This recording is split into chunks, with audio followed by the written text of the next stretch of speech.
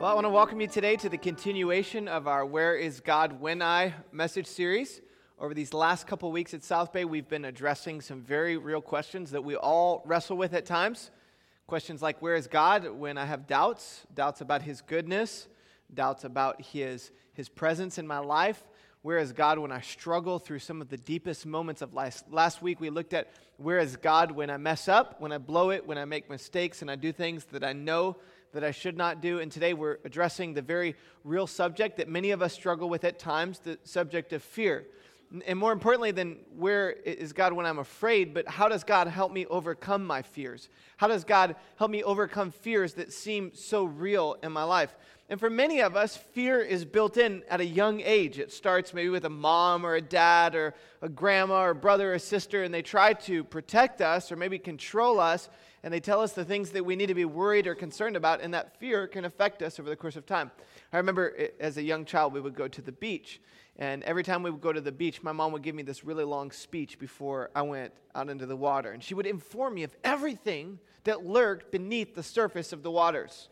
Say there are jellyfish in the water, and what they want to do is they want to entangle you with their legs and put poison into your system, and it's going to shoot down to your vine. And did you know that the most ferocious animal, or ferocious, is it an animal? Yeah, it is an animal, of the ocean is a shark with hundreds and hundreds of teeth, and they just love to prey on small children, and they want to come up and eat your flesh, and all that will be left are your bones. And there's this undertow that if you're not careful will sweep you out to the ocean, and if all three of these combine at the perfect moment, you'll be caught by a jellyfish. He'll hold you, and a shark will come and eat your flesh, and your bones will end up on some beach in Japan.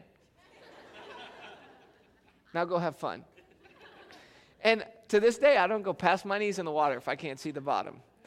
And other fears are hideous and ridiculous. The later we go in life, we realize that my cousins who lived with us growing up, and I have to clarify that I was like 6 or 7 when this happened, not a teenager. And they told me one time, they said, there's a man that lives underneath the stairs in our house. And down in my parents' basement, there was this long row of mirrors. So every time I would go down into the basement, my mom would send me down there for her laundry or something else. I'd run down in the basement, and I would sprint across that cold, dark basement and get to the light as fast as I could. And I promise you, dozens of times, I saw that man running across the basement with me on the other side. And I'd flip that light switch on, and I'd get what my mom wanted me to get, and I'd get back upstairs as quick as I could. Now, later on, my cousin informed me that the reason that he told me there was a man under the stairs was to keep me out of his bedroom so I wouldn't go in there. And some of the fears that we struggle with, we realize how ridiculous they are later in life. There are a lot of funny fears. I looked up on phobialist.com some of those fears. There's what is called cacophobia, which is the fear of ugliness. I remember in high school I used to have these dreams that I woke up in the middle of the dream and I had a unibrow in my face. And then I'd wake up and there's no unibrow there. If you have a unibrow, there's hope for you. Just put wax right in the middle there. You can be married, I promise you.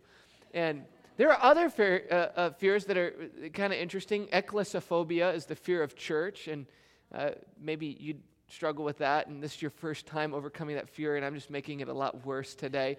And there is another fear I think is kind of funny called hierophobia, which is the fear of pastors. I can see it in your eyes sometimes. I go to shake your hand, and don't shake my hand. So fears sometimes are kind of ridiculous, but there are some fears that are very real to us. For many of us, it's the fear of the loss of a loved one that we care about deeply.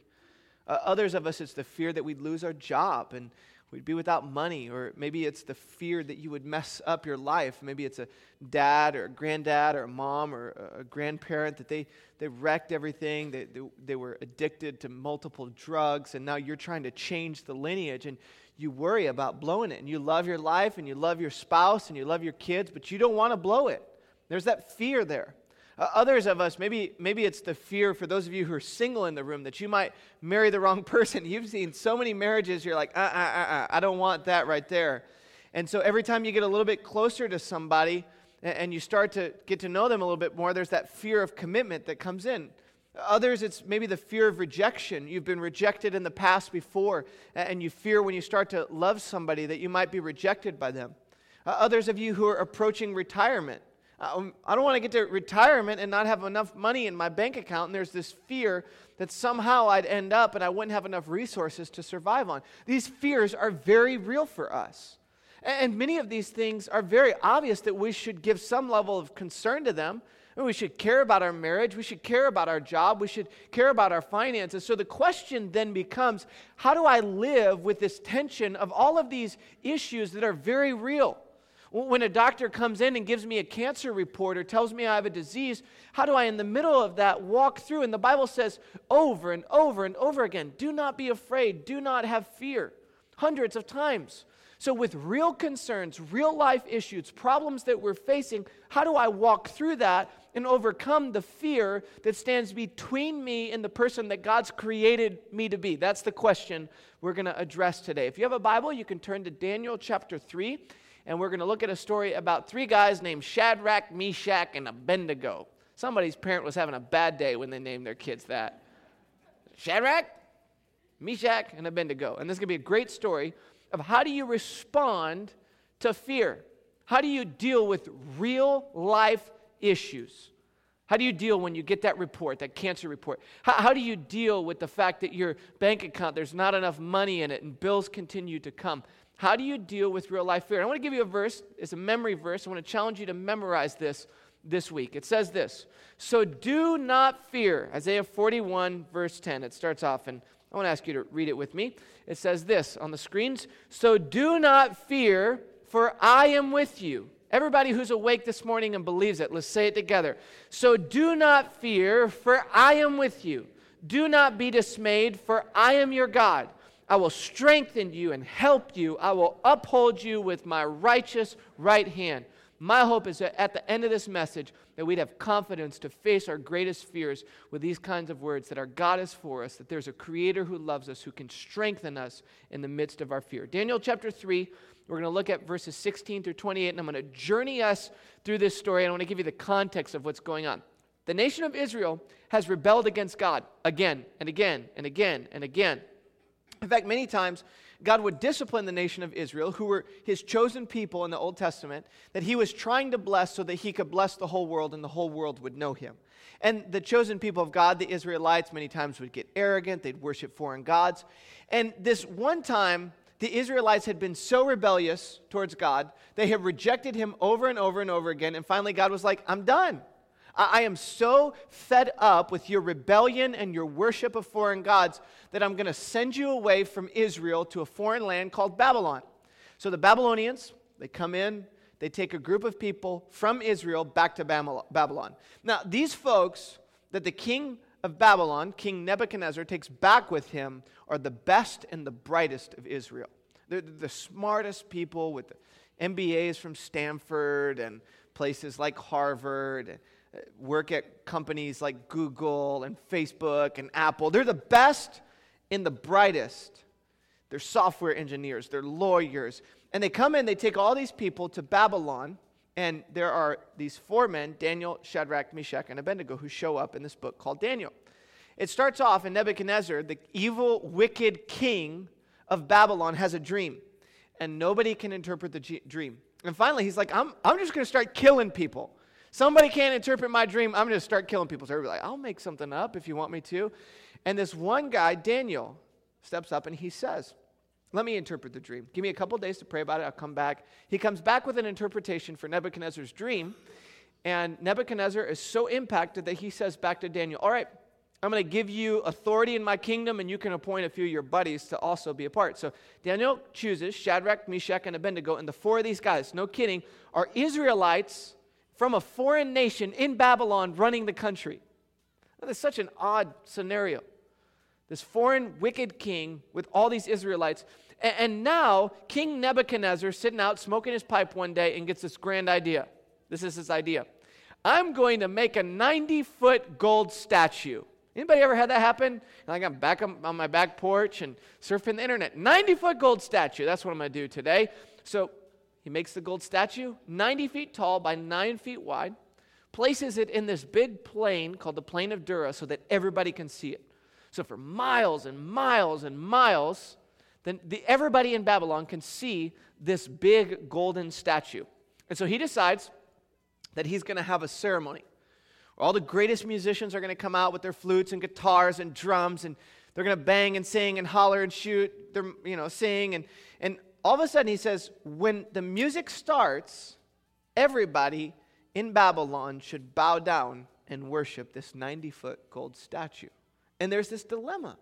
There's this dilemma for the Israelites who are in Babylon because, in fact, in the Old Testament, in the book of Deuteronomy, God tells the Israelites very specifically, do not bow down and worship other gods. You should have no other gods before me.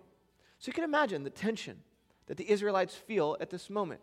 To make matters worse, here's what Nebuchadnezzar decides he's going to do. Sounds like a scene from Hunger Games. He decides that anybody who will not fall down and worship him, not fall down and worship the idol, he's going to throw into a fiery furnace. So imagine being an Israelite in Babylon at this time. You know that the Old Testament or the Ten Commandments say, I should not worship another God. But here, I have to make a decision. This fear becomes very real. If I do not fall down and worship this foreign god, I'm going to be thrown into a fiery furnace. Yet if I do, I have to disobey my God who's created me and loves me. And it's the same tension that we feel often with our fears. That we know that there's something that God desires for us to do. Maybe it's your finances, and it's honoring God and putting him first in your finances. But I got a paycheck that does not cover the bills. How do I deal with this? How do I deal with this reality? Maybe, again, it's going back to what I said previously. It's that sickness that you've gotten news about. Maybe it's not you, but it's a spouse, or it's a mom, or it's a sister. It's somebody that you love so dearly, and it's so easy to allow that fear to begin to consume our minds and our hearts and our thoughts. And the question is, how will I respond? But in reality, the issue is not just for the Israelites, will they bow down and worship this foreign god? The reality and the issue is what's going on in their hearts, and ultimately the question, who will be in control of my life? Who's the one who will dictate the decisions of my life? Will I let my fear control and guide my life, or will I let my faith in God ultimately dictate my decisions? Who's going to be in control? And here's what happens. Whenever there's a fear in our life, it magnifies a problem and it minimizes or shrinks the size and capacity of God. I think about it like this. My wife, Stacy, I'm pretty sure she has a cell phone most days. Some days, though, most days, she puts that cell phone on silent and places it in her purse, and it's at the bottom of her purse. Women, purses are amazing to me, the things that come out of them. I don't even venture to try to find things in my wife's purse. I'm like, you find it. And so sometimes I'll call Stacy, and the first time I call her, I'm just wanting to get in touch with her about something, and no answer. So I call her 5 minutes later, no answer. 5 minutes later, no answer. Then I start to think, wonder what's going on. Where is she? Why is she not answering her phone? I call her again, and then I call her again and again and again and again. Sometimes I'm a lot better than I used to be, but sometimes I call her 7, 8 times, and then I start to play out in my mind what might be going on here. Like, I wonder what happened. I wonder if she was in a car accident. I wonder what part of the car was hit. Was it the right side or the left side? I got one kid on one side and the other kid on the other side. Which kid do I want to die? I'm just kidding. I don't have that thought. But I'm like, I wonder if she's been airlifted, if she's been put in a helicopter. I wonder what hospital they've taken her to. I wonder what's going to happen if she dies. How am I going to pay for her funeral? What am I going to do if the boys are alive and she's dead and I've got to raise the boys? Am I going to be single for the rest of my life? Oh yeah, surely I'm going to be single for the rest of my life. Nobody is crazy enough aside from my wife to marry me. What am I going to do? And the problem continues to build and build and build and build. I tell you, your pastor is crazy. Sometimes I have these thoughts, and maybe you've had them before, and fear magnifies, it stretches a problem, and it minimizes God. And most of the time, a few minutes later, Stacy calls me back, and she's like, hey, babe, I'm grocery shopping. You need anything? I'm like, oh, I feel so much better now. And fear magnifies, and it magnifies the problem, and it shrinks the size of God in our lives. So verse number 7, these guys, they bowed down, Scripture says, and worship this foreign god or this golden statue. Verse 7, it says, people and nations of men, every language fell down, and they worshiped the image of gold that the king had set up. So they caved to their fear. They worship a foreign god, an image of gold that is just merely a statue. And it's the same struggle. that you and I walk through. Will we bow or let our fear control us, or we stand for our faith? And here's what happens. There's 3 guys. Guess who they are? Shadrach, Meshach, and Abednego, who don't bow the knee to a foreign god. And somehow, I have no idea, the Bible is so ironic at times, but the astrologers find Shadrach, Meshach, and Abednego not bowing down. Astrologers were weird in the Old Testament, and astrologers are weird today. Don't let your palm tell you your future, man.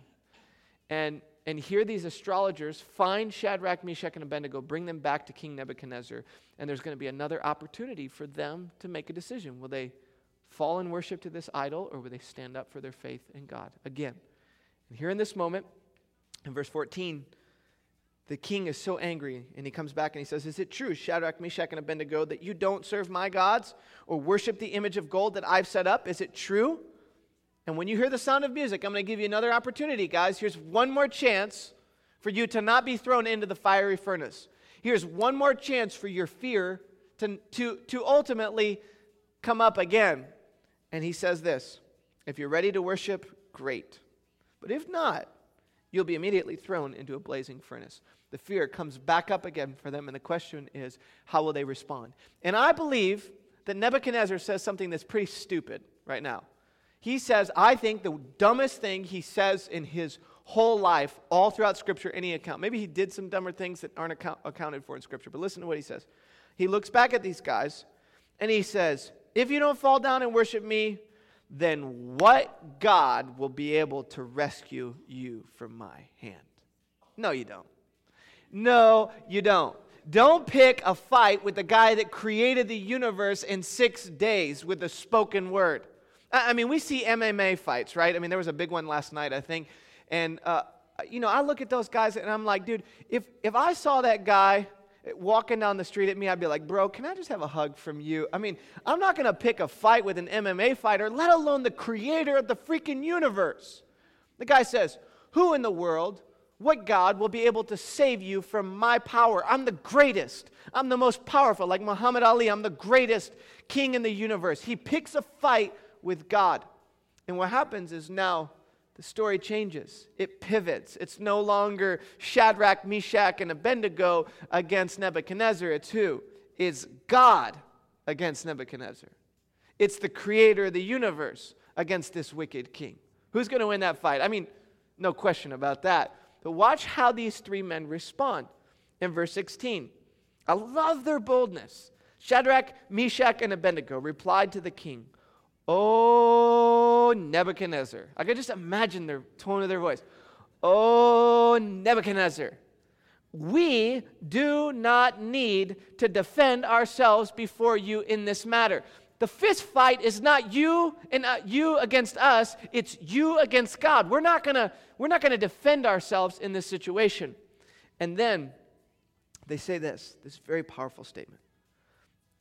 Our God, who we serve, is able to save us from the furnace, and he will rescue us from your hand, O king. Do you see their confidence in God? I think it's interesting how they say 2 things here. They say he's able, he's capable, he's powerful, he's mighty, he's sovereign, he's holy, he's able. You throw our bodies into that fiery furnace, you put some strings and ropes around us, my God is able to rescue me from this fear that is facing me in this moment. It's the same scenario for us in the 21st century. There's no circumstance, there's no scenario, there's no cancer, there's no marriage that's on the rocks, there's no life that is beyond hope, there's no situation and circumstance that my God is not able to deliver you from. There's no trial that you're walking through today that is too big for the strength of his mighty biceps. Scripture talks about the strength of his arm and the voice that called out every star. And the scripture says that he knows every single star by name. He looks at the skies. It's Bob, Joe, every single one of them, billions and billions of stars and galaxies. The scripture says, my God is able to rescue me from this fiery furnace. And then I love this. He says, but, a lot of buts in the Bible, but even if he does not, we want you to know O king, that we will not serve your gods or worship the image of gold that you have set up. This is the point of the story. This is the climax for Nebuchadnezzar and these three men. And the question was, how would they respond in the face of their fear? And I think that there's something happening in this story that is so beautiful, that is so pertinent for us today. And it's this. See, there are some decisions that you and I make that we will stand accountable before God for. Some decisions that you and I make, we will stand accountable before God for. And there are other decisions that God ultimately is responsible for the outcome, or there are other situations and circumstances that God is accountable for the outcome. In fact, for Shadrach, Meshach, and Abednego, they understood if they were thrown into the fiery furnace, regardless of what happened, burned to death, or God rescues them physically, God ultimately would hold them accountable in that moment for their response to this golden idol that had been set up. They're accountable for their choice and their response in this moment. But at the same time, God's responsible for the outcome. God's responsible for whether or not they burn to death or he rescues them. There's this bifurcation or separation in their minds for that which they're accountable for and that which God is responsible for. And I think that an easy way to say it is like this. There's one box that ultimately is God's box. God's responsible for it. God's in charge of it. And there's another box that I'm ultimately accountable for. It's my box. It's the box of decisions that when I stand before God, I will give an account for. And sometimes it's difficult to understand which box our decisions go in. So, how about this first one? How good you look. Is that my box or God's box? What do you think? Let me say my box, how good you look. It's not a trick question until you see this. How about you, how bad you smell? This is an easy one, right? How good you look? Okay, that's God's box. He determined that. How bad you smell? Shower. Some of you singles, that's your application for today. Shower and shave my unibrow. All right, how about this one? When you die, who's in charge of that? God. That's his decision. Unless you erroneously commit suicide, which is a horrible decision, God's in control of when you die. You got cancer right now? He knows your days are numbered and he's in charge, regardless if it's thousands of days or dozens of days. God determines the length of our lives. That's God's box. But how you live, whose box is that? That's my box. The choices I make, the seeds that I sow from the point that I'm capable of understanding my decisions, that's my box. Okay, these get a little bit more difficult as we go along. How about the outcome of your kids' lives? God's box or my box? Most of us who are parents, we got children, they're growing up, and there's that kind of anxiety. Some of you, they're in high school, and they're about to graduate from high school, and they're going to go out into the world. You're launching them out. Your box or God's box? The outcome of their lives, that's God's box. But your box is how you invest and train your children, how you love them. My two little boys who are 5 and 3 years old, I think about this all the time. Multiple conversations every day. This morning, they like to ride to church with me. They flip-flop who gets to go what week, and the other week. But today I decided they could both come. And on the way to church, I'm telling both of them. I'm saying to my son Sammy, who's 3 years old, I said, Sammy, I was just at a conference last week, and there was this worship leader that was standing up on stage that reminded me of you. And I think one day, God just may use you to lead thousands of people into his presence and worship. And I believe that God's given you gifts and talents, and I believe he has great plans for your life. I'm investing, sowing seeds into their lives. That's my box. I'll stand accountable before God for that, how I invested. All right, how about this one? The bottom line of your bank account. Your box or God's box? I don't know. That's a trick one, isn't it? I believe that the bottom line of my bank account, that's God's responsibility. It's just like the size of our church. You know, somebody said to me one time, how big do you want South Bay Church to grow? How big are you going to let South Bay Church grow is what he said. I'm like, that's a freaking stupid question. God grows his church. Let's not get in his way and let him determine how big it grows. It's like that with our bank account. You don't control the bottom line of your bank account. God could take it away from you in a moment. And many people, millions of people saw that happen with the crash of stock market a few years ago. That's God's box. But you know what? How I invest and spend my money, whose box is that? That's my box. Those are my choices. When God gives me a paycheck, I'm a steward who's accountable before him for how I invest and spend what he's given to me and whether or not I trust him with my resources. So here's the solution, okay? The things that go in my box, here's how I want to operate. I want to operate with wisdom and diligence with that which goes in my box. The way that Shadrach, Meshach, and Abednego knew. They would stand before God and spend eternity with him or eternity apart from him. What do you think is the wise thing to do in a split moment decision, even though you might have your hair singed a little bit? What's the wise thing to do when all of eternity stands in front of you? It's to bow to the one who's the creator, who's the God of the universe. They understand with wisdom and diligence that which is in my box, that's how I want to live and how I want to operate. But that which is in God's box, I need to step back and operate with faith and trust. That which is in God's box, faith and trust. That which is in my box, ultimately wisdom and diligence. Let me say it like this. A couple of you heard that I had surgery last week, and everybody talked to multiple people and wanted to know, and I had lots of conversations. And I'm just not a very secretive person. I'd put my whole surgery detail on Facebook and let everybody read it. But my wife's a little bit. She keeps me from doing dumb things like that. So somebody said to me, did you have cancer? And I'm like, no, I don't have cancer. But so I had surgery this last week, and regardless of the point, I'll give you the Reader's Digest version of my surgery. So we've been trying to have another child. Biologically, we had Cademan, our son who's 5, very quickly, and then we started trying again about a year and a half after he was born, and we couldn't get pregnant.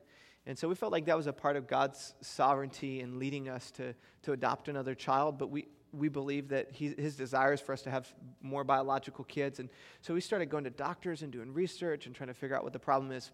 Bottom line, it's my fault. I'm the culprit of the fact that we can't get pregnant.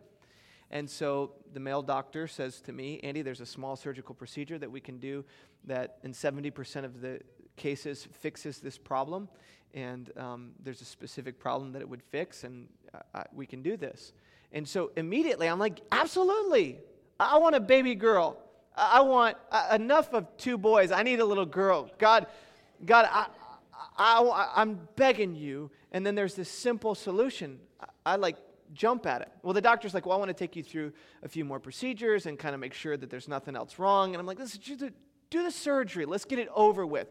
And then finally, we put the surgery on the calendar, and the surgery gets closer, and I haven't thought about the cost financially, what's going to happen to my body, and anesthesia, and all of a sudden I realize it's going to be thousands of dollars. There's going to be a 4-inch incision in my stomach, and I'm not going to be able to walk for a few days, which is really bad for people like me. I just walk anyways, and it was bad. And then so I find out about this, and then I realize, okay, I've got to do this. I've committed to it. It's the wise, diligent thing to do. I believe God's leading our family to do it.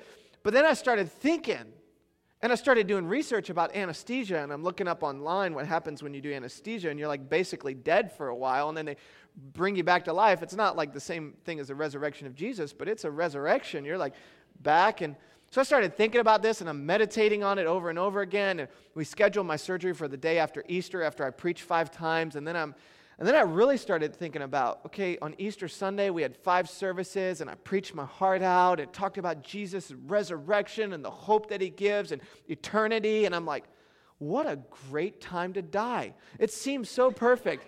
That's what's going to happen. I'm going to go in Monday morning, anesthesia. I'm so exhausted from preaching 5 times, and it's all over. So on Sunday night after Easter Sunday, I'm going around hugging people, looking in their eyes, thinking, man, this might be the last time I hug this guy. What do I need to say to him? I love you, Archie. Thank you so much for leading us into God's presence every week. And I'm going on and on. And I said to Stacy, should we complete our will and make sure that not that we have anything to give away, but, should we get that ironed out? So long story made short, 2:30 a.m. on Monday morning, surgery scheduled for 7:30 that next morning. I wake up and I have just horrible vertigo. I can't even, I go up to go to the bathroom, and I'm tripping and falling, and I think man, now I'm really going to die. I got vertigo. And so next morning, go in, and we get there, and the doctor puts me in, you get in the bed, and the anesthesiologist comes in, and he's like, you shouldn't do the surgery if you have vertigo. And so I'm like, yeah, that's a great idea. Let's not do that because I don't want to die right now. Then I had 4 more days to think about it. So over and over again, I'm thinking about this surgery, and then I realize I got to preach on fear in a couple of weeks. How in the world am I going to deal with this subject when there's this fear inside of me? And I felt like God so clearly through that just whispered what I've shared with you today. That there's some components of your life, Andy, that I'm in charge of. And you got to trust me. You got to let me be God. And there are some areas where you're accountable for it, and you got to be faithful and diligent. You've been faithful and diligent. This is a wise thing to do. This surgery, 70% of the time, results in you getting better, and 0.0001% of the time, anesthesia kills people. It's a wise decision to do. Make the freaking decision, and let me be God. Let me take care of the details of your life and handle the fear that you're facing. It's the same thing he's saying to you today, friends.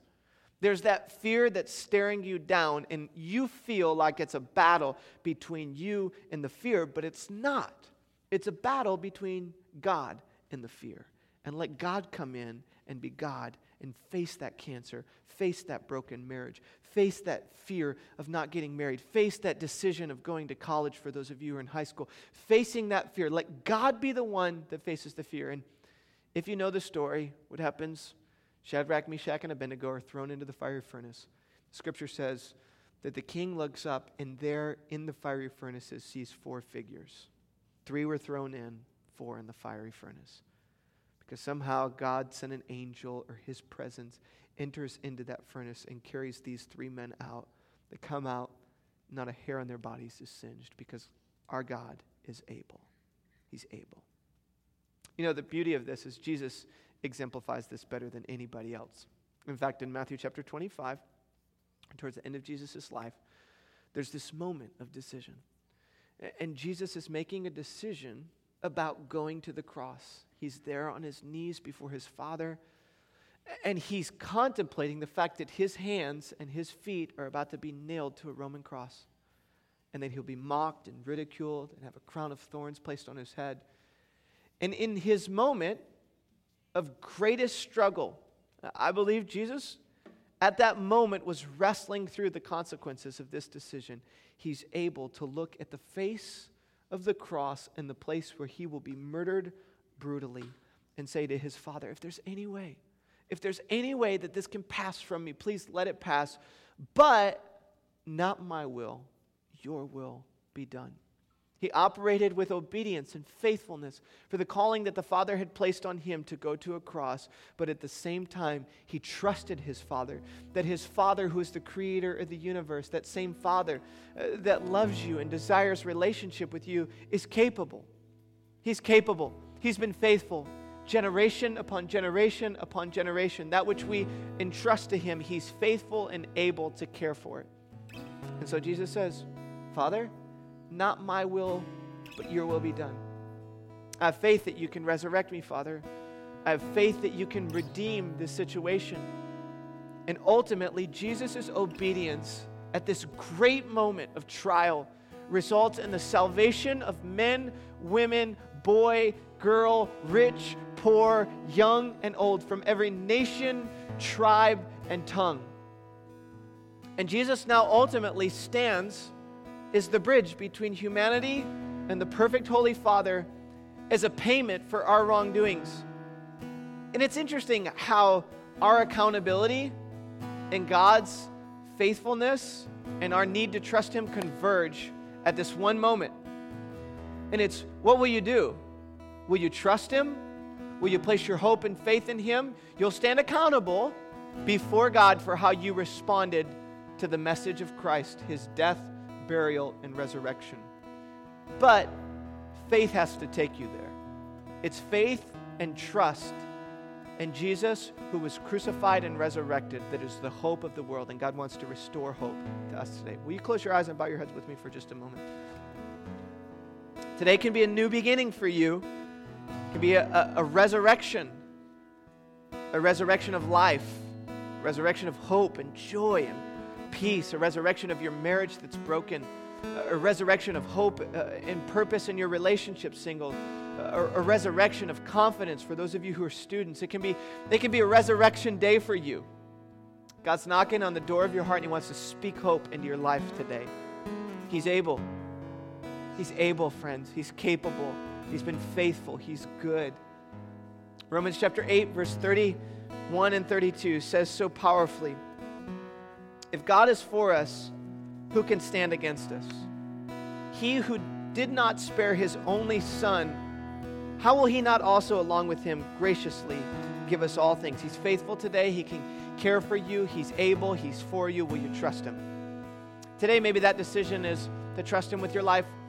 The first time, it's very, very simple.